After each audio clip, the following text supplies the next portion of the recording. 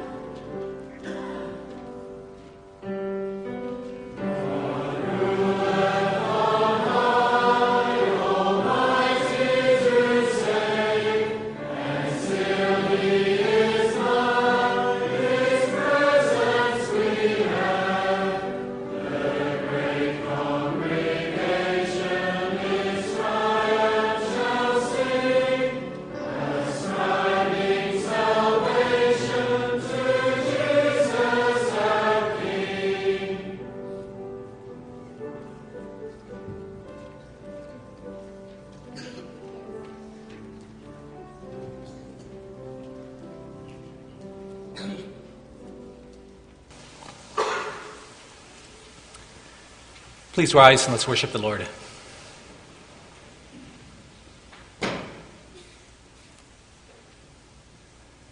We confess that our help is in the name of the Lord who made heaven and earth. Amen. Grace to you and peace from him who is and who was and who is to come, and from the seven spirits who are before his throne, and from Jesus Christ, who is the faithful witness, the firstborn of the dead, and the ruler of the kings of the earth. Amen.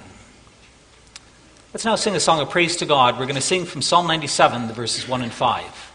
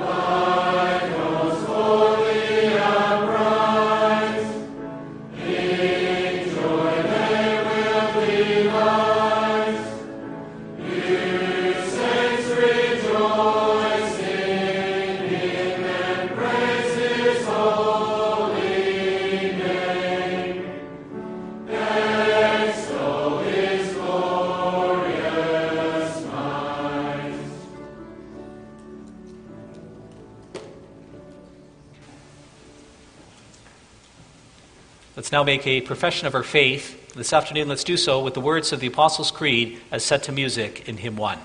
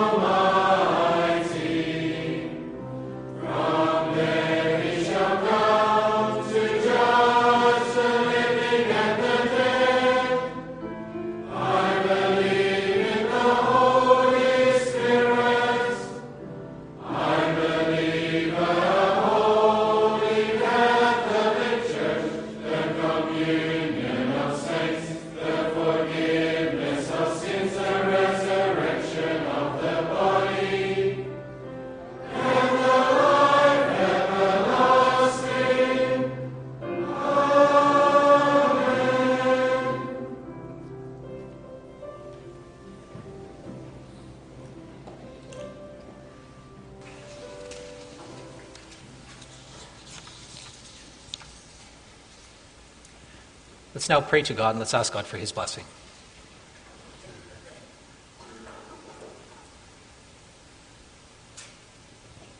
Dear Father in heaven, this Sunday afternoon we come again into your presence. We do so with much gratitude, Lord. Thank you that you call us to meet with you. Thank you that you want us to come into your presence because you wish to tell us about the grace and the mercy and the love that you have for us in Christ. Thank you also that you wish to teach us how to live as your people in all righteousness. We're so grateful for the gift of your word, Lord, that in your word you reveal your character to us, and you teach us how to walk with you in a way that honors you. Father, we pray that you would please work in our hearts, that we treasure your word. Help us to understand what a great God you are. Help us to realize that the means you use to draw us near to you is your self-revelation, especially the gift of your word. Please grant, Lord, that as we hear the proclamation of the gospel this afternoon, that we can be built up in our hearts, that we may be strengthened in our faith, that we put our trust in you as our Savior and Redeemer.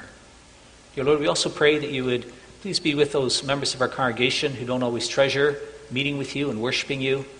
Some people who are drifting away from you. There's some who have doubts of faith. We ask, Father, that you work powerfully in their hearts, that they humble themselves before you, that they understand how much they need you, that they may seek your face, and that you would work it in them with your Holy Spirit, that they come back to you. Father, we ask that you'd accept the worship that we offer you this afternoon. Please grant that the prayers we offer and the songs we sing and the confession we make and the thank offerings we bring before you may be pleasing and acceptable in your sight. We pray, Father, that you would also please bless us through the communion of the saints. It's a rich treasure that we get to have each other, that we can know and love one another, that we can meet together here to worship you, we can sing together and pray together. It's also a special thing that we can have conversations with each other outside of church, and we can chat together about many things and encourage one another. Please bless our relationships, Father, that we may function as your church family, that we have a lot of love for each other, and that we show that in the way we live together. Please hear us, Lord. We pray it in Jesus' name, in the forgiveness of all our sins. Amen. So, brothers and sisters, this afternoon I may preach God's word to you. So we find that in the fifth commandment. The fifth commandment, the Lord says, honor your father and your mother, that your days may be long in the land which the Lord your God is giving you. And in connection with that, I'd like to read two passages of the Scriptures. We're going to read the first 7 verses of Romans 13. Then we're going to read 1 Peter 2, the verses 13 to 25.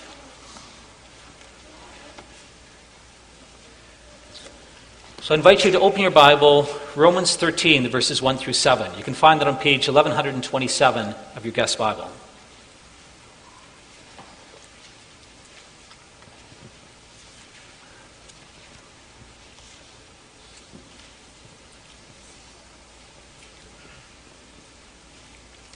Romans 13, the verses 1 through 7.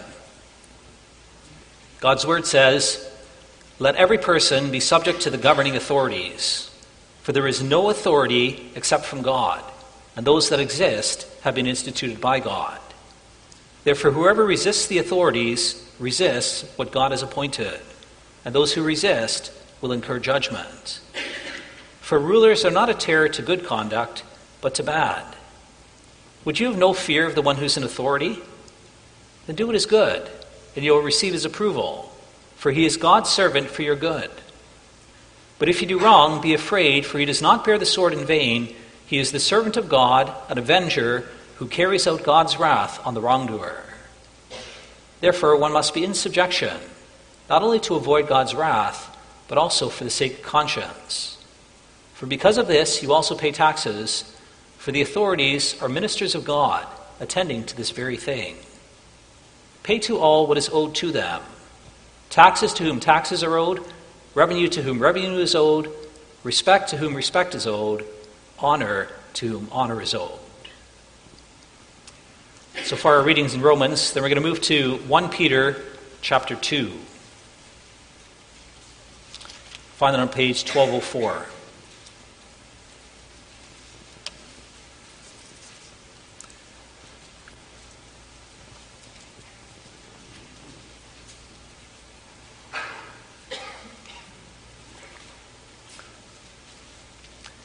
Peter 2, we'll start reading at verse 13.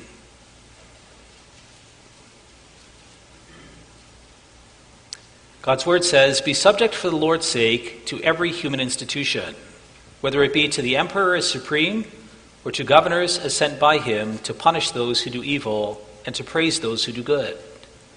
For this is the will of God, that by doing good you should put to silence the ignorance of foolish people. Live as people who are free, not using your freedom as a cover-up for evil, but living as servants of God. Honor everyone. Love the brotherhood. Fear God. Honor the emperor. Servants, be subject to your masters with all respect, not only to the good and gentle, but also to the unjust. For this is a gracious thing. When mindful of God, one endures sorrows while suffering unjustly. For what credit is it if when you sin and are beaten for it, you endure? But if when you do good and suffer for it, you endure, this is a gracious thing in the sight of God. For to this you have been called, because Christ also suffered for you, leaving you an example, so that you might follow in his steps. He committed no sin, neither was deceit found in his mouth. When he was reviled, he did not revile in return. When he suffered, he did not threaten, but continued entrusting himself to him who judges justly. He himself bore our sins in his body on the tree, that we might die to sin and live to righteousness. By his wounds you have been healed. For you were straying like sheep, but have now returned to the shepherd and overseer of your souls." So far the reading of God's word. Let's now sing together. We're going to sing of the King that the Lord institutes, and this King reigning righteously from the throne. It's a picture of our Lord Jesus Christ. It's Psalm 72, the verses 1, 4, 7, and 10. Amen.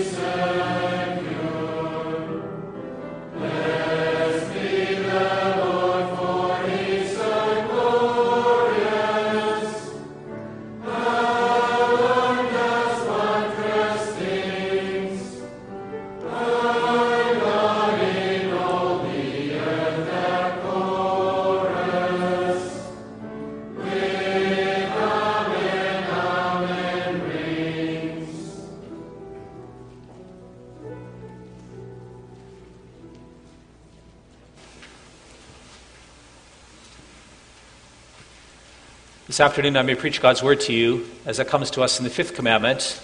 We're going to consider what God teaches us there by looking at what the church has also summarized and confessed in Lord's Day 39 of the Heidelberg Catechism. You can find that on page 555, your Book of Praise.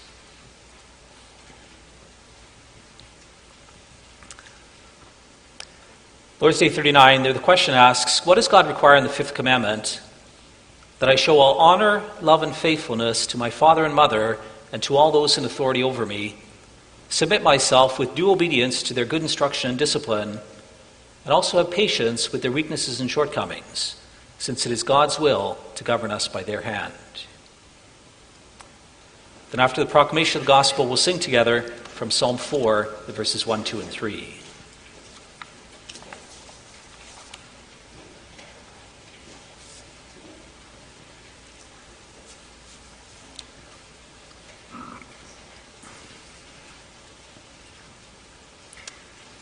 Dear brothers and sisters, congregation loved by the Lord Jesus, one of the great gifts that God has given us is the gift of people who He set over us. The Lord is sovereign. He's reigning in heaven from the throne, and He has all authority over all things. After creating this world, He literally rules over everything and over everyone. But then as an act of grace, one of the kind things He does is He establishes structures of authority, and He gives people His authority to take care of those under them. So He invests His authority into parents, and He gives them the task to raise their children to know and love God. He invests His authority in the office bearers, and He gives them the task to have oversight of God's people and to help them to walk in God's ways. He invests His authority into governing officials, and He commands them to have good oversight of the people so that the people can live together in peace and harmony, and that they can have good order in society together. It's quite a gift that we receive from our Father in heaven. Now, for many years, as the Church of Christ, we've had really good relationships with our governing authorities. The government has had good respect for the church, and the church has also had good respect for the government. So the government sought to give the church independence, give them freedom to worship God, and the government for many years also accepted the moral instruction that came from the church. And as church, we are those who pray for those in government. We seek to bring them before the throne of grace, and we ask God to bless them, to give them wisdom and guidance and instruction, to lead us in good ways. And we honor the governing officials. We hold them in high regard. We speak well of them. And we also submit to the governing officials. We recognize them as God's representatives, and we willingly place ourselves under their authority. But it's really in the past decades that there have been ways and times in which this relationship has come under strain. The government has passed laws that are inconsistent with what God teaches us in His Word. If you think, for example, in the past 50 years, you have the introduction of no-fault divorce, or the recognition of de facto relationships. It's during this time that abortions become legal, and so is euthanasia. Homosexuality was decriminalized, and same-sex marriage has been recognized by the government. There's now various jurisdictions in the world, and there's also laws considered in our state which make it a crime to discourage others from living out their homosexual or their transgender identity. It's also a crime in some places if you encourage your children to live out their biological identity instead of mutilating their bodies and trying to change their genders. It's within this context that it's especially become difficult for us as a church in the last number of years. We had the COVID pandemic. It is during this time that the government took some pretty drastic steps in order to seek to limit the spread of this disease. You may remember they shut the borders at one stage. They said that anyone who was a close contact with an individual who had this infection, that they needed to go into isolation, into quarantine for a few weeks. They said that you had to wear a mask in certain contexts. And then they limited the amount of people who could gather together. Maybe 10 people, at times it was 20 people, at times it was 30% of the capacity of the building. And then they also limited access to certain venues to only those who had been vaccinated. Well, it really led to some soul searching. Does the government have authority to do that? Are there any limitations on the laws that a government can make? And what about our calling to obey them? Do we always have to submit to their authority? Or are there times where we can reject their authority? Is it legit for us to say on certain occasions, we are not going to obey the government in this situation? We're going to consider the Lord's calling, how we have to respond to those in authority. Under this theme, the Lord calls us to submit to those in authority. We're going to look at the calling to submit, the reason to submit, and the way to submit. If you wish to understand how to approach those in authority, brothers and sisters, then the starting point is to recognize that all authority comes from God. God has invested his authority in the governing officials. They don't have it from themselves. They don't have it from the people who elected them. No, they have it from God. God explained this to his people pretty early in their history. Shortly after the Lord met with his people at Mount Sinai, they were told that Moses' rule over the people was challenged by Korah, Dathan, Abiram. You read the story in Numbers 16. These men thought that Moses and Aaron had set themselves over the people. They'd gone too far by taking leadership for themselves and not sharing that leadership with others.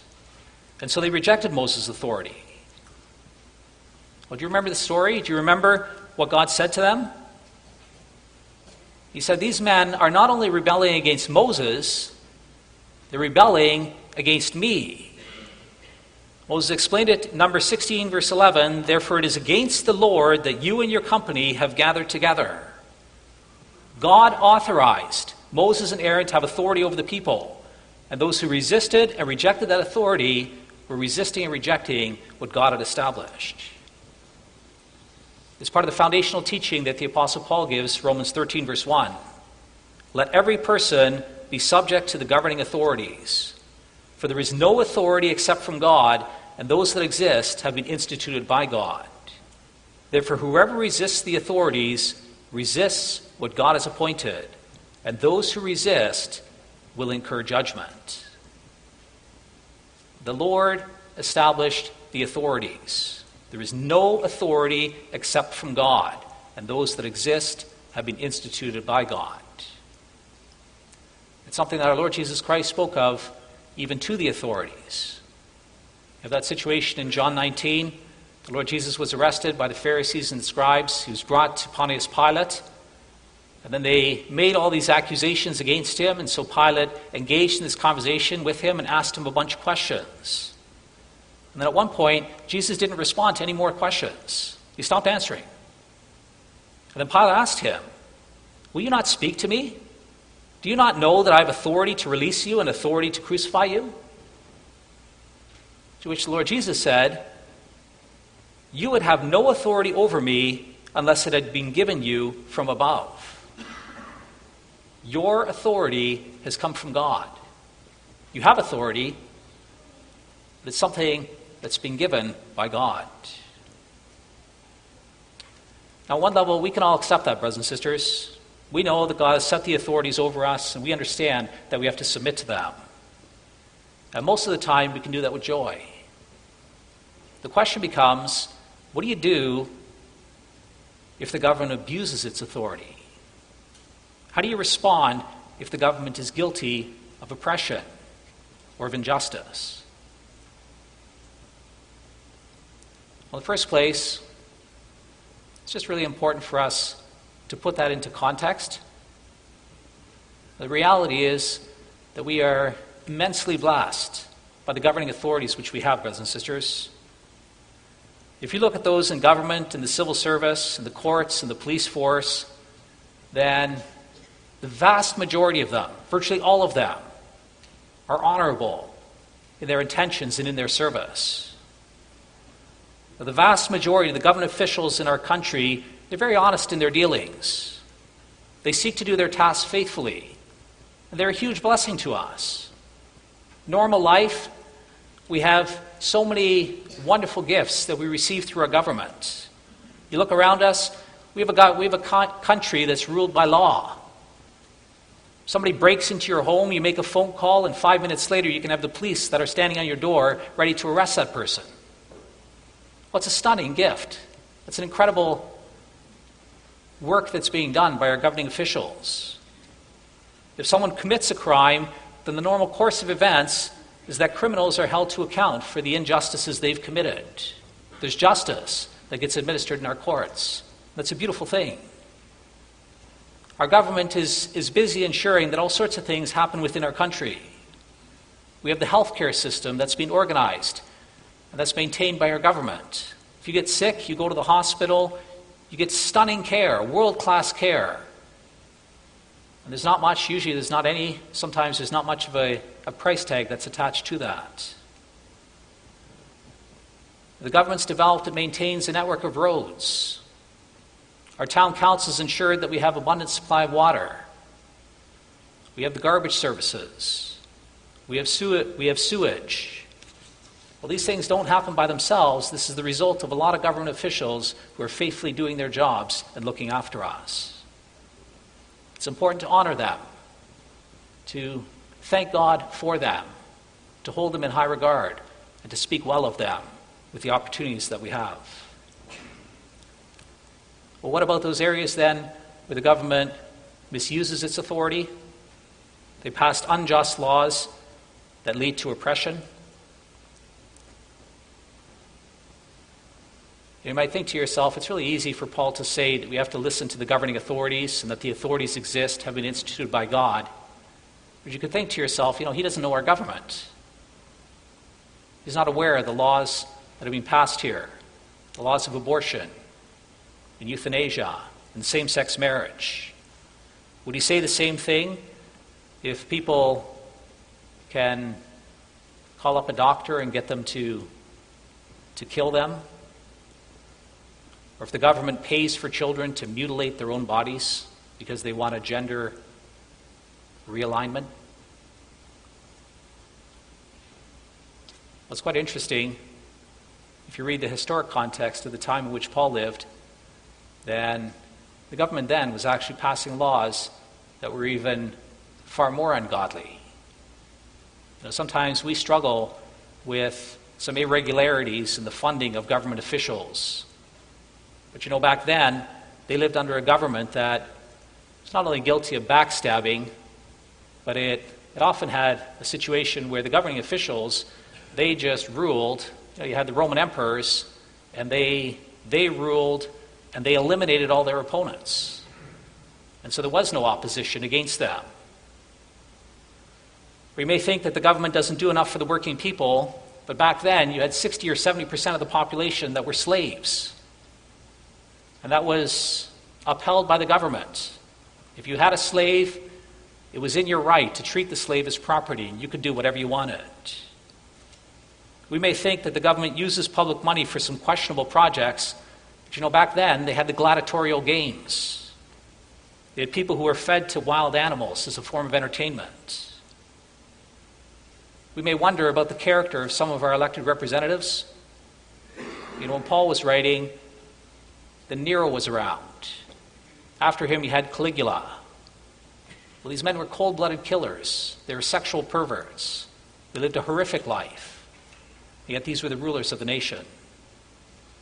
Paul himself, he knew of the dark side of government from personal experience. In Acts 16:22, we read that he was publicly whipped without a trial. He once sat in prison for 2 years without having any formal charges being brought against him. He was left in prison after that because the elected representative wanted to do a favor to somebody else. And later in his life, he spent a lot more time in prison yet. And there was no recourse for him to get out of that. We'll talk about injustice. These are the kinds of things that Paul endured. And yet the next breath, he says, you must obey the governing officials. You have to honor them. You have to respect their authority. And if you want another biblical example, you can think of King David, brothers and sisters. Now, David had a period of about 7 years where King Saul was envious of him, and Saul was trying to kill him. And so David fled the country. He fled around through the desert. He escaped to Philistia. He did all sorts of things to try to get away from Saul. It's incredible, during that time, he still respected Saul's authority. There were a few occasions where he could have killed Saul. Saul came into a cave. David's men are telling him, this is your chance. You can take him out. You can become the king of Israel. And David rebukes the men. He says, we can't do that. This is the Lord's anointed. And then another time, he breaks into the camp. Saul's fast asleep. His men are fast asleep. He breaks into the camp. He takes his water jug and his spear, and he escapes back out of there. And he had the opportunity to kill him again, but he respects the authority that God invested in King Saul. With the words of Psalm 18, he doesn't take matters into his own hands, but he entrusts them into his heavenly Father. Well, brothers and sisters, we are people of a heavenly kingdom. We understand that there may be times where government officials are guilty of oppression and injustice. But you know, if you experience that, that doesn't mean that you immediately rebel against it. The gut reaction of God's people is, in the first place, that we bear up under it. It's in the book of Hebrews that God calls his people to endure suffering under unjust rulers for his sake. You have these new Christians. They renounced their former way of life. They believed in Jesus Christ as their Savior, and they're suffering intensely because of it. It was really hard for them to persevere because of the injustices that they experienced. It was so easy for them to renounce Jesus Christ and go back to their former way of life and to have all the perks that they used to have. Well, the author to the Hebrews, he calls them to be steadfast. He reminds them of God's love for them. He reminds them of all that Christ has done for them. And he calls them to be patient because they are looking forward to a better inheritance. He also tells them that God disciplines those whom he loves so that they might share in his grace. And we actually read something similar in 1 Peter 2 just a few moments ago. It's in verses 12 to 14. There the Apostle Peter says, keep your conduct among the Gentiles honorable, so that when they speak against you as evildoers, they may see your good deeds and glorify God on the day of visitation. Be subject for the Lord's sake to every human institution, whether it be to the emperor as supreme or to governors as sent by him to punish those who do evil and to praise those who do good. For this is the will of God, that by doing good you should put to silence the ignorance of foolish people. So God says you need to submit to every human institution for the sake of his name. You bear his name. You're his representative. He says you should live such an exemplary life that when unbelievers, they want to say, hey, did you see what he did, or did you hear what he said? That there's nothing there for them to point at. Because the exemplary Christian life that you are living. He says you need to be a model citizen. And it's in that context, a little later, in verse 18, Peter continues, he says, servants, be subject to your masters with all respect, not only to the good and gentle, but also to the unjust. For it is a gracious thing, when mindful of God, one endures sorrows while suffering unjustly. For what credit is it if when you sin and are beaten for it you endure? But if when you do good and suffer for it you endure, this is a gracious thing in the sight of God. It is a gracious thing in the sight of God if you bear up under unjust suffering. This is what pleases God. That's not to say that it's easy, brothers and sisters. By the grace of God, we've often been spared from this. If you compare our life to the lives of Christians in other places in this world, and especially in other historic times, then there would be many people who suffered immensely for the sake of the name of Jesus Christ. Profound injustice, great oppression. It's in Revelation 13, we're told about the beast who is given great power and authority to make war against the saints and to conquer them. And it's really quite striking what God says in that context. Hebrews 13, verse 10, if anyone is to be taken captive, to captivity he goes. If anyone is to be slain with the sword he must be slain. Here is the call for endurance and faith for the saints. Just as the Israelites suffered grave injustice under their Egyptian rulers, so the Lord says we should not be surprised if we also suffer grave injustice under the rulers that we have over us. And if it happens, the Lord says that it is our calling to endure, to patiently endure, and to continue in faith. The Lord doesn't leave you on your own to do it, brothers and sisters. He helps you. He strengthens you. In 1 Peter 2, you keep reading. It's in verse 21 that God says, for this you have been called, because Christ also suffered for you, leaving you an example, that you might follow in his steps. He committed no sin, neither was deceit found in his mouth. When he reviled, he did not revile in return.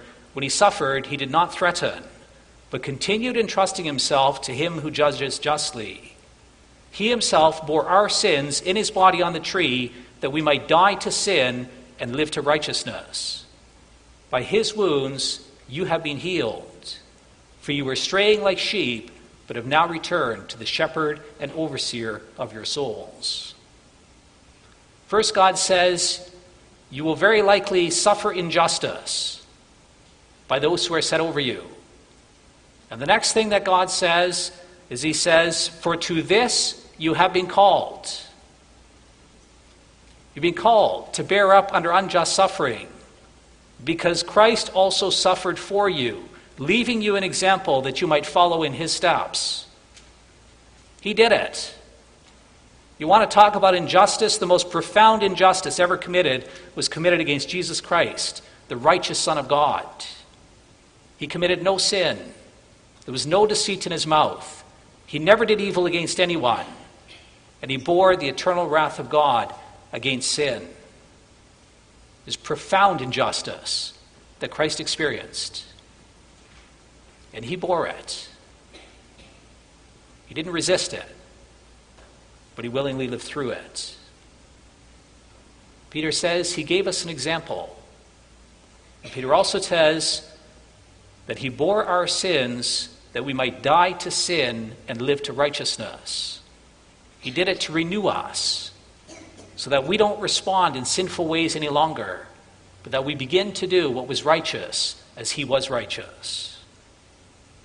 He is the author and the perfecter of our faith, brothers and sisters. When you suffer injustice, you cry out to him, you rely upon him, and you look to him, and he gives you strength, and he enables you to deal with that. Well, that's the first calling that we then face, or that we're called to when we face injustice. The Lord says in the first place, you need to bear up under it. You need to endure, patiently endure, as Christ did. The next thing the Lord calls us to is he also calls us to assist those who are over us to make good decisions. There's a profound responsibility that we have as the people of God to assist those in leadership so that they're able to make good decisions, so that they know what's righteous. If the government is passing laws that are not righteous, then it is our calling as citizens to speak to them and to address them on these matters and to tell them the truth of what we ought to do and how we ought to live. This is something that God, it's a privilege that God has given us within our current context. We have the opportunity to engage in government. And so let's do that. If they're thinking about things, then we need to meet with them and to talk with them and to assist them to know who God is and to know what's righteous before him. You don't only leave it to ARPA. You don't only leave it to other people for whom it's their thing. This is the calling that God puts on us as his people.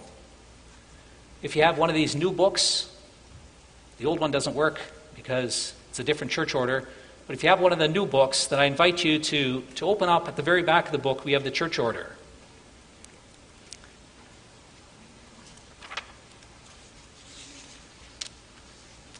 It is in the church order, Article 27.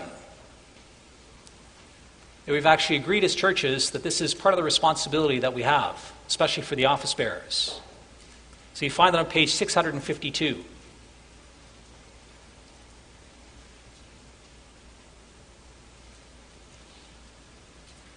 Page 652, Article 27, the title is Office Bearers in the Government.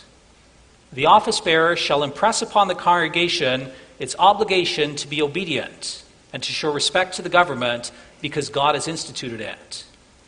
They must set a good example in this regard and by means of proper communication invoke the government to protect the ministry of the church. Two callings for office bearers. First, it is our calling to impress on the congregation the obligation to be obedient and to respect the government. As God's ordained office bearers, we call you to respect the government, to obey it, to hold it in high regard. And the second thing we do is we also, by means of proper communication, invoke the government to protect the ministry of the church.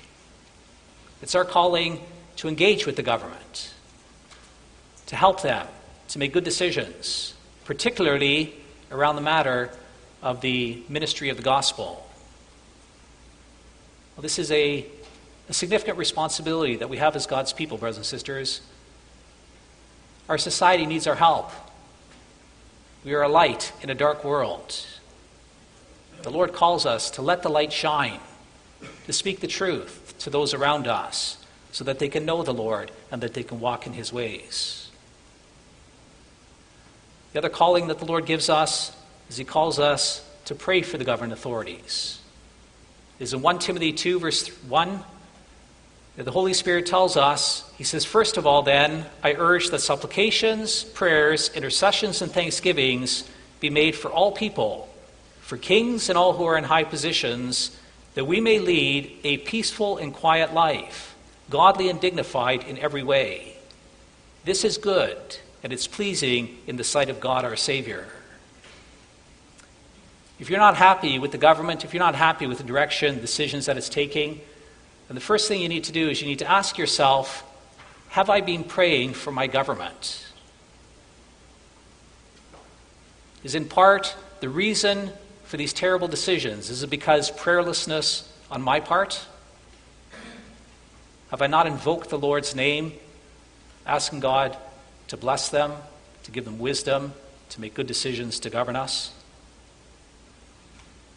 Our primary duty towards the government is in the first place to pray for them.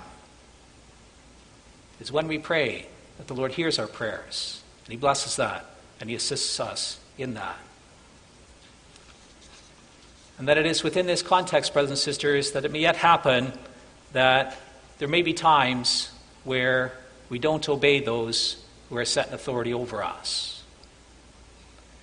If it's a matter of suffering oppression or suffering injustice, you personally suffer because of government directives, then the first instruction the Lord has is he says, bear up under it. He says, look to me. Ask me for help, and I'll help you.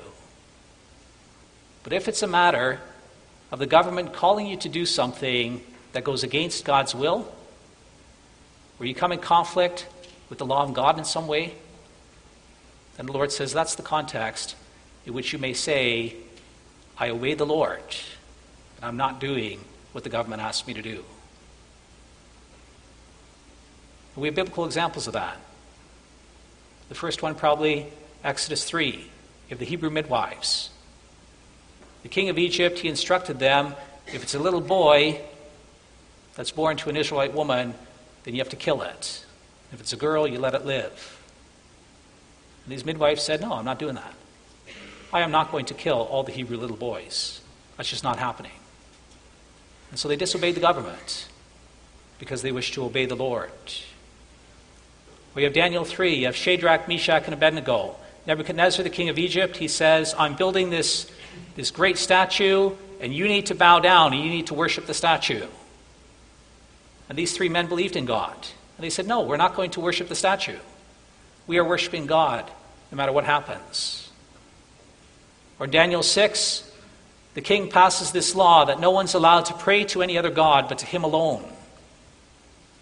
And Daniel deliberately disobeys the law. He gets down on his knees 3 times a day like he used to, and he prays to his God.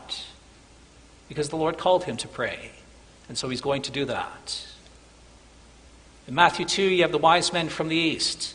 They meet with Herod, and Herod says to them, after you worship this king of the Jews, then come tell me so I too can go worship him.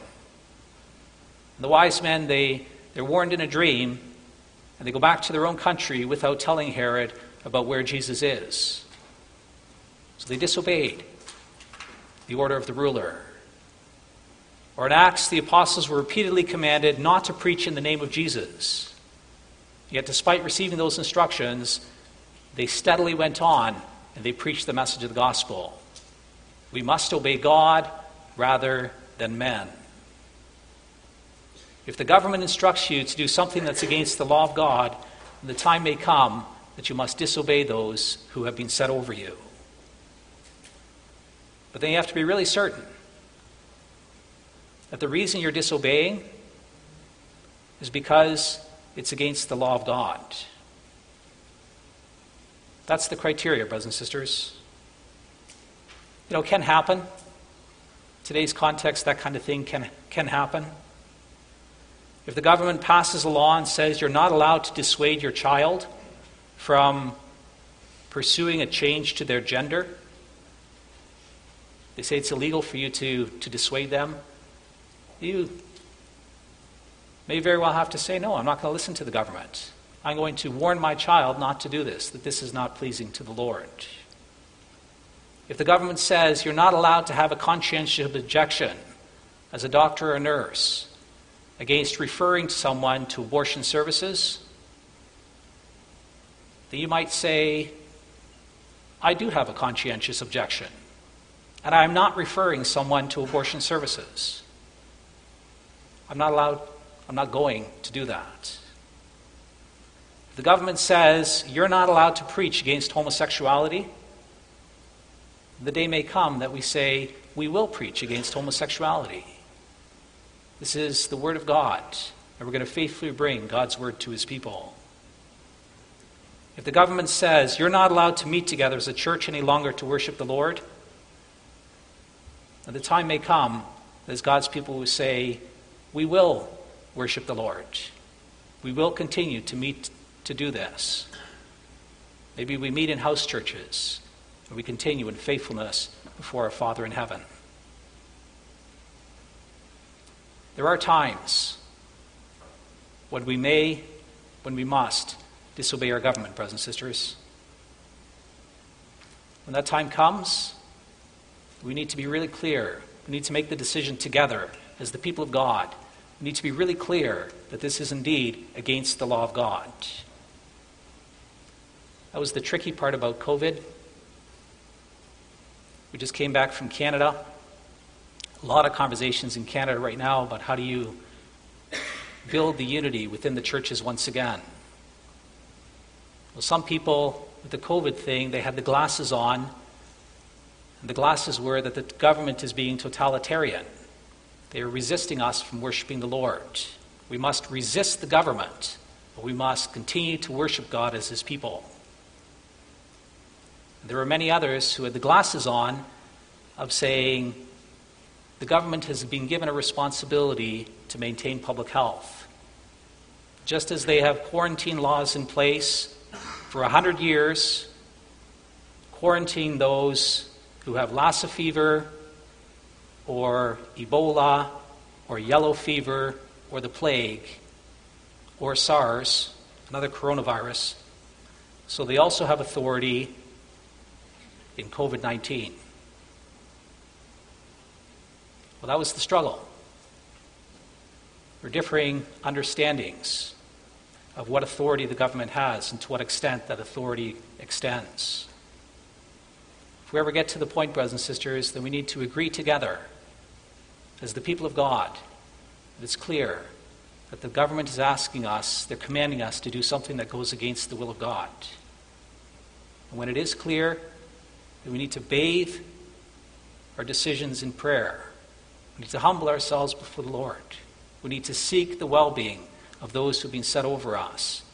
And our foundational perspective is one of respecting the authority that God has given us. The default is you respect the authority because they're established by God. And the rare exception is if the government says you need to do something that's explicitly against the will of God. It's the only way that we can ask God for his blessing, that we can receive his help. Well, it shows how much we need the help of the Holy Spirit. It shows how much we need the Lord to guide us and to lead us with his word and to bring us close to him, to keep us close to him. Let's live in humility together, brothers and sisters. Let's seek our Father, seek to be guided by his word. Let's ask him for his help so that we may walk in ways that honor him, that uphold the teaching that he has given us. And the beautiful thing is that he will do that.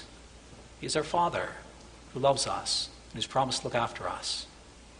He's a God who delights to give unity of mind, give unity of purpose to his people, so that with one mind we faithfully serve him, and that we honor him as he intends. Amen.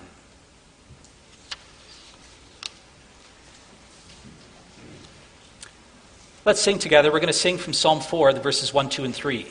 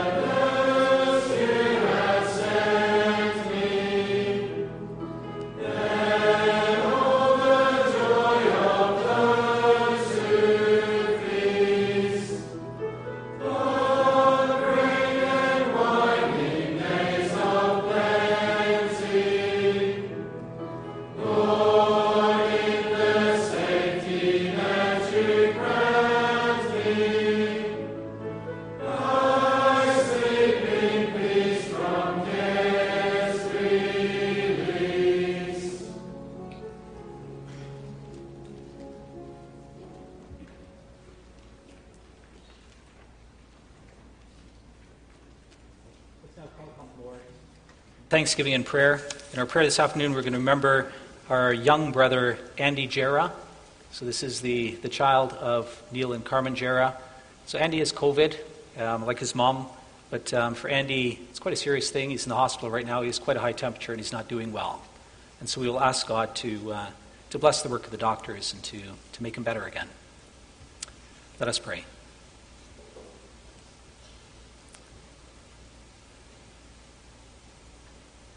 Almighty God and Father in heaven, we thank you, Lord, that you are the King seated on the throne.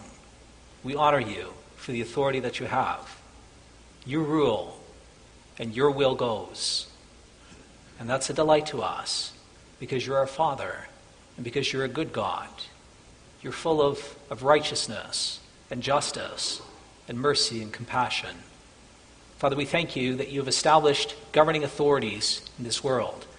You've given your authority to government officials, to office bearers, to parents, also to masters, to employers. You've given them a task to take care of those under them. Father, we wish to come to you this afternoon and to pray for those who are in authority. I want to ask that you would please help them to do their jobs well. I want to pray for our Prime Minister, for his cabinet, for the members of Parliament, of Federal Parliament. I want to ask, Father, that you please give them wisdom so that they're able to look after our country. Grant that they may make good laws so that we're a nation that lives in peace and order, that there can be righteousness in our dealings. Pray that you would bless the efforts that they make to protect our country and keep us safe. Pray, Father, that you bless them in the decisions that they make around the care of immigration, of who's allowed to come into our country and who's not. Give them wisdom, Lord, in the relationships that they have with the states, that collectively we can make good decisions around caring for the health care of the nation and also for the education of the youth of our nation. Father, we want to entrust also our Premier and his cabinet and our government, our state government, to your care as well. I want to ask, Father, that you would please give them wisdom to govern our state in a way that honors you. Help our governing officials to pass laws that lead us to live at peace and harmony together within our nation. We pray, Lord, that you would also please protect us from evil laws which seek to promote that which is against your will. And one of the recent pieces of legislation that our state government is considering is updating its abortion laws. And the direction in which they're moving is they wish to liberalize these laws, to open them up, to make abortion more accessible in more circumstances. Father, we pray that you would please grant that we may be protected from this. We ask that you would please protect us as a nation against the killing of the most vulnerable members of our society. Lord, we ask that you would help us to pass laws where the children are protected within the wombs of their mothers, and that healthy children can be born in due time. Please frustrate the plans of those who seek to allow life to be ended whenever they wish. And we pray, Lord, that instead that you would help to protect the life of the unborn. Your Father in heaven, we also wish to entrust to your care those who've gone through this. There will be many women within our state who've had an abortion. Lord, on the one hand, that seems like an easy solution to a difficult problem. But the reality is, for those who go through it, that oftentimes they carry a heavy burden. Lord, we ask that you would please work in the hearts of those who have had this, that they may repent of their sin, that they acknowledge that to you. And we pray that you would show them your grace and forgiveness. Please be merciful, and please restore people so that they can walk again in faith and in holiness before you, that they can live in joy with you as their Lord and King. We also pray, Father, that you would please protect our nation and also our state from laws which seek to allow and to promote homosexuality. Lord, we grieve about these laws. We grieve that we live in a nation where homosexuals can get married to one another, where that's recognized by our state. We grieve, Father, that we live in a nation where where they're afforded many rights and privileges in many areas of government. Lord, you teach us that man and woman are to come together, that marriage is the exclusive union of one man and one woman, that you teach us that this is where blessing is found. Father, we pray that we may uphold that we may respect that we can also speak to our elected representatives about that. I want to ask also for those who struggle with these matters. There may be some in our churches as well who have homosexual desires, some who may have acted on that, and that can lead to a great sense of guilt and shame and a great burden in their hearts. Father, we pray once again that you would lead your people to repentance, that they may confess their sin to you, that you would forgive them for what they have done, and that you would show them mercy once again. Father, we also pray that you protect us from also the laws that seek to promote the ability to change your genders. Seems like such a strange thing, Lord. It's not the way that you intended it. You made us male and female, and you've given men and women different roles, different responsibilities, different gifts, and different abilities. And yet we live in a time where that's not always respected, that's not understood, where people seek to change what you have established. Lord, we ask that you would save us from this.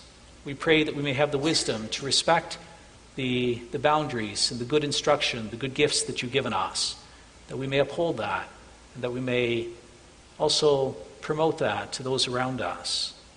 Father, once again, there may be people within our church here who struggle with these ideas.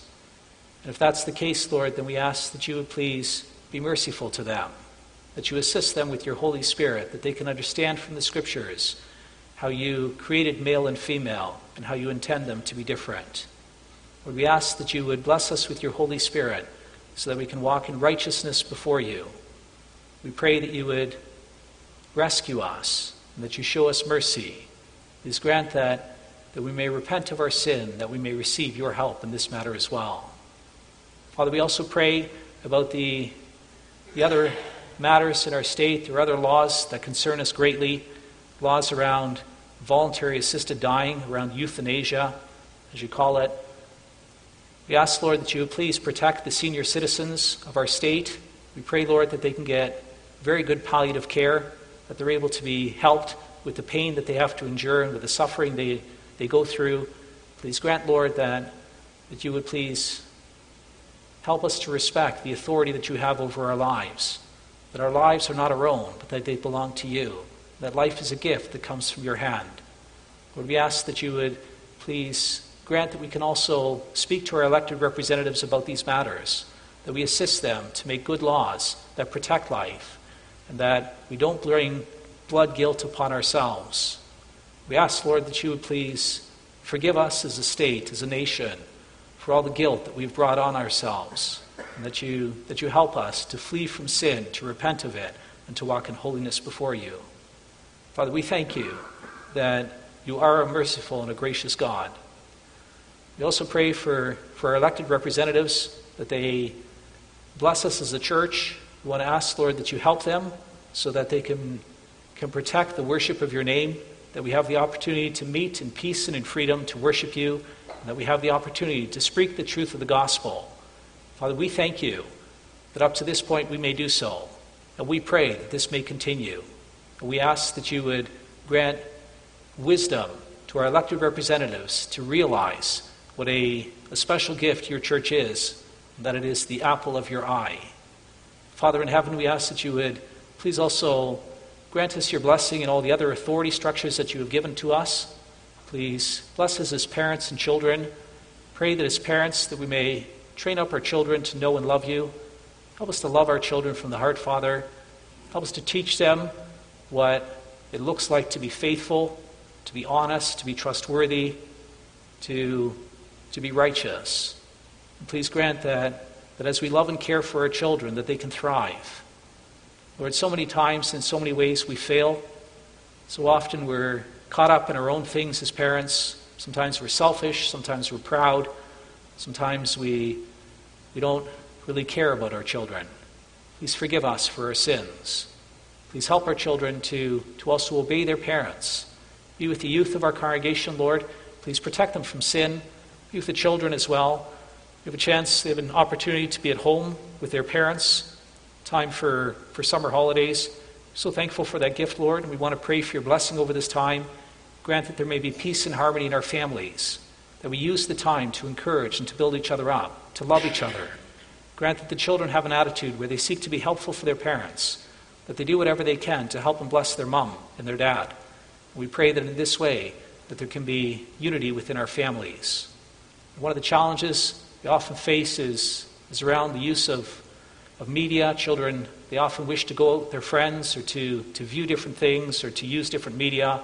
And sometimes there's a lot of conflict in our families around that. I want to pray for your wisdom, Lord, that as parents we have wisdom to guide and instruct our children in these matters, and that as children we can accept the guidance and instruction of our parents. Please help us in these things for Jesus' sake. Please also be with the young children. Pray that you would protect them, that you give them a childhood that's packed full of love and kindness. I think especially of our young brother, Andy Jera. I want to ask, Lord, that you protect his health. He's in the hospital because he has COVID, and it's quite a serious thing. It's quite a high temperature. Please bless the work of the doctors, that they're able to look after him. And please grant healing to this young man. Please also be with his parents, Lord, and please comfort them. Give them a rich measure of the peace of our Lord Jesus Christ. And grant that they may trust you, and that they may receive your assurance, the assurance of your love in their hearts. Father, we ask that you would please also bless the office bearers in the church. Grant that as elders, so we have good oversight of the members of the congregation. Help us to be righteous, to set a good example for your flock. Help us to be godly, Lord, to be wise in our dealings with your people. Please grant that the congregation is able to submit willingly to the guidance and instruction of the elders. Grant that we love the men who you've set over us, that we respect them and hold them in high regard. Grant that we listen to their advice, and that together there can be peace and unity, that we together can be of one mind in our worship of you. Lord, we thank you that we can ask all these things of you. We believe that our Lord Jesus Christ has paid for all our sins, and we trust that he will give us your Spirit to be able to help us to walk in his ways. Lord, we thank you that we can pray for these things. We thank you for listening to us. It is in Jesus' name that we ask. Amen.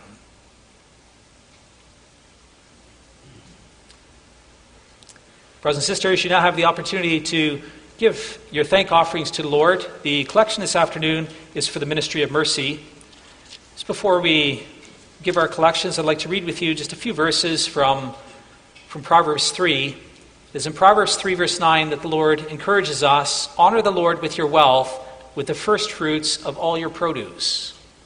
So there's the calling, and then the promise comes that your barns will be filled with plenty and your vats will be bursting over with wine. As we faithfully give to the Lord and trust before him, the Lord also loves to bless us and to look after us. After the thank offerings, we're going to sing together from hymn 44, verses 1, 3, and 4.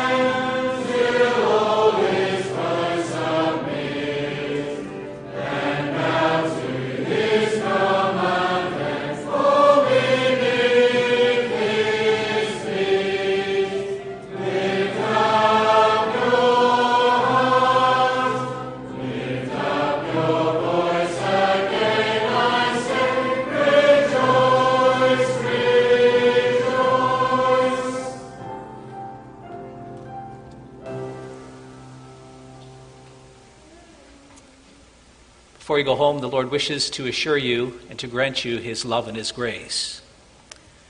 The grace of the Lord Jesus Christ and the love of God and the communion of the Holy Spirit be with you all. Amen.